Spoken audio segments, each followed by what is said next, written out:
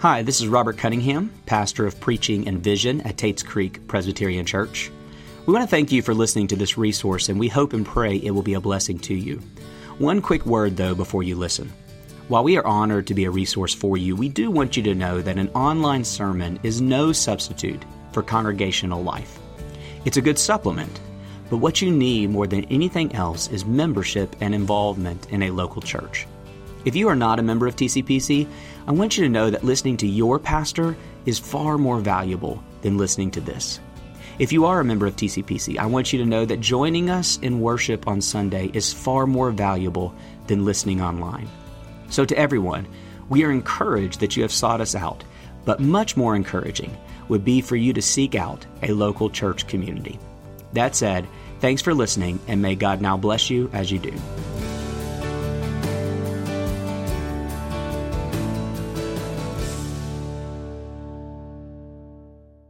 For my Maundy Thursday meditation this year, I want to offer some very brief thoughts about the Maundy of Maundy Thursday.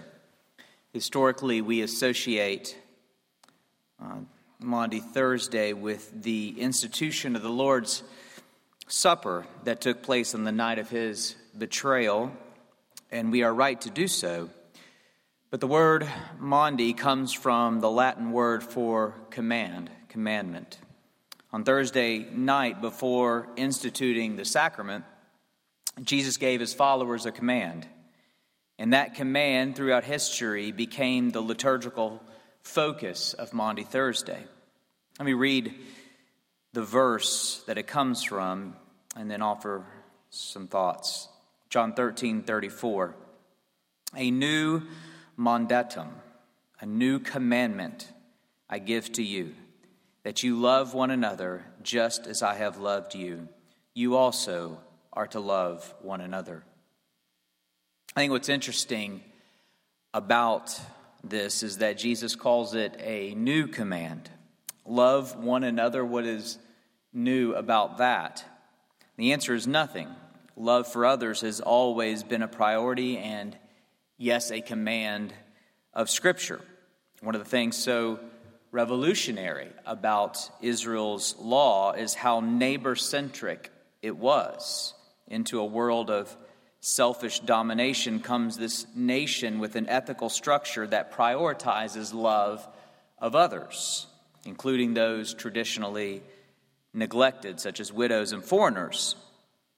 Even outside Scripture, every religion, every philosophy embraces some form of altruism.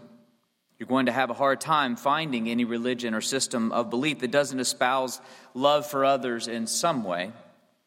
So does Jesus really think he's introducing something new here? Well, Jesus is not introducing a new concept, but he is introducing a new standard. A new command I give to you is this, that you love one another just as I have loved you. You also are to love one another. What's new about the command to love is that Jesus himself has become the definition of love. He says to his followers, your job is to love each other the way I have loved you. This is much more than the golden rule, do unto others as you would have them do unto you. This is do unto others as Jesus has done unto you. So what has he done? The obvious answer comes tomorrow in his crucifixion. But that death was previewed for the disciples on Maundy Thursday just before he issued this command. He does something unthinkable. It says, Jesus rose from supper, laid aside his outer garments, and taking a towel, tied it around his waist. Then he poured water into a basin and began to wash the disciples' feet and to wipe them with the towel that was wrapped around him. When we think about Jesus washing his disciples' feet, we typically think about the scandal of the story as the grossness of the act. You've probably heard sermons where preachers talk about how in the ancient world they wore sandals on dirt roads, and so everybody's feet were nasty. But that Jesus loves us so much that he would even wash our nasty feet. Yes, this is true. It definitely was gross. But the scandal of this scene has less to do with the filth of the act as much as the position of the act. John is very detailed in his account of what Jesus did, what he was wearing, the towel, the basin, and so forth.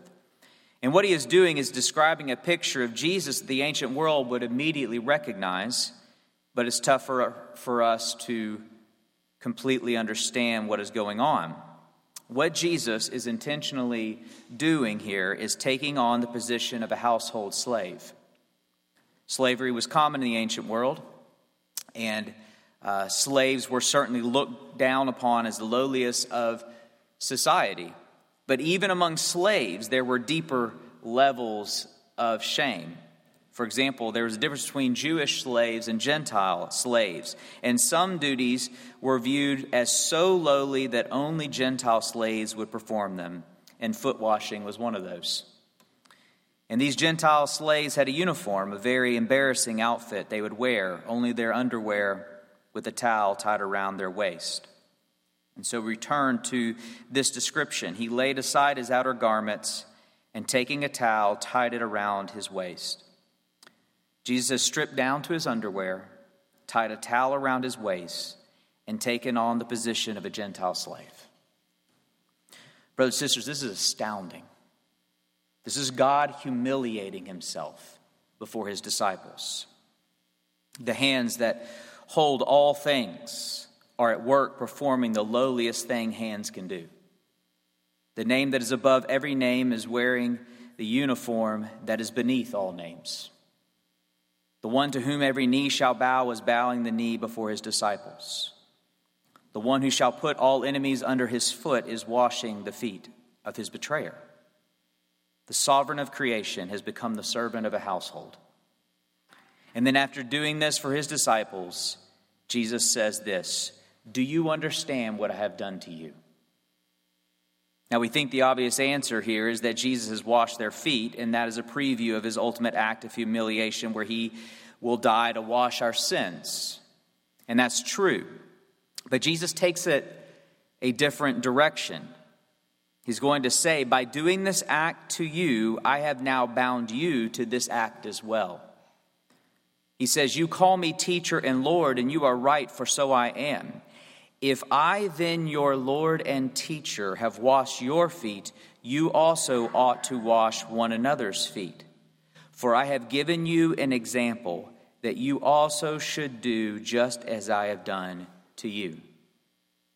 Now, what's interesting about that juxtaposition there is whom he thinks we ought to be serving. We would expect him to say, if I have washed your feet, you should wash my feet. I have served you, you serve me. But instead, he says, if I have served you, then you must serve not me, but one another. And here's the point. To Jesus, the two are one and the same. Love for Christ is concretely expressed in love for each other. We are servants to Christ by becoming servants to neighbor. And I do mean servants. That's the whole point here. He didn't lend them a hand and say, since I have helped you out, you should help others out. He acted as a slave and then says, you ought to do the same to one another. What Jesus has done by performing the lowliest of acts is effectively bind us to any and all forms of love, mercy, and service. If our Lord went to the bottom of humiliation, then where can he not call us to go? If the Lord is the lowliest, then what is beneath you? The answer, of course, is nothing. And so what Jesus has done is trapped his followers. If you, as a follower of Jesus, ever say that an act of love, mercy, sacrifice, service is beneath you, then you are saying you think you are better than the Lord Jesus. That's the point he emphasizes. Truly, truly, I say to you, a servant is not greater than his master, nor is a messenger greater than the one who sent him. He's trapped them, and he's trapped us. And it's only here in the gospel of God as a slave that we are truly trapped. There is a common theme to religions that historians and sociologists are quick to point out. Religions intrinsically create division and meritocracy structures. And they must by their very nature. Because a religion is a deity or a philosophy with rules that we are expected to follow. Those who do are rewarded, those who don't are punished. And so in this way, the entire system runs on merit, which then in turn creates self-righteous competition among adherents. But what happens when your religion is a God who washes the feet of those who call him God? Well, now others are not competition to outperform, but neighbors to be loved and served. Your God has trapped you into humble love by his humble love. Unless you think you are better than Jesus, then no form of loving service is beneath you. And so his example on Thursday culminates in a new command I give you, that you love one another just as I have loved you. Brothers and sisters, is there any more important command to obey in our day than the mandate of Maundy Thursday? Our world is fractured, fueled by algorithms of paranoia and hatred, training us to love ourselves and hate each other more and more every day. At some point, somebody has to rise up in protest to the vitriol and malice. And I think it ought to be the followers of Jesus who are those people. Let's show our world a better world. And that world is a Maundy Thursday world. We rise up against the hatred by going low in loving service. And in so doing, we show the world our Jesus. After all, Jesus says on Maundy Thursday, this is how they will know. They will know our Lord by our love.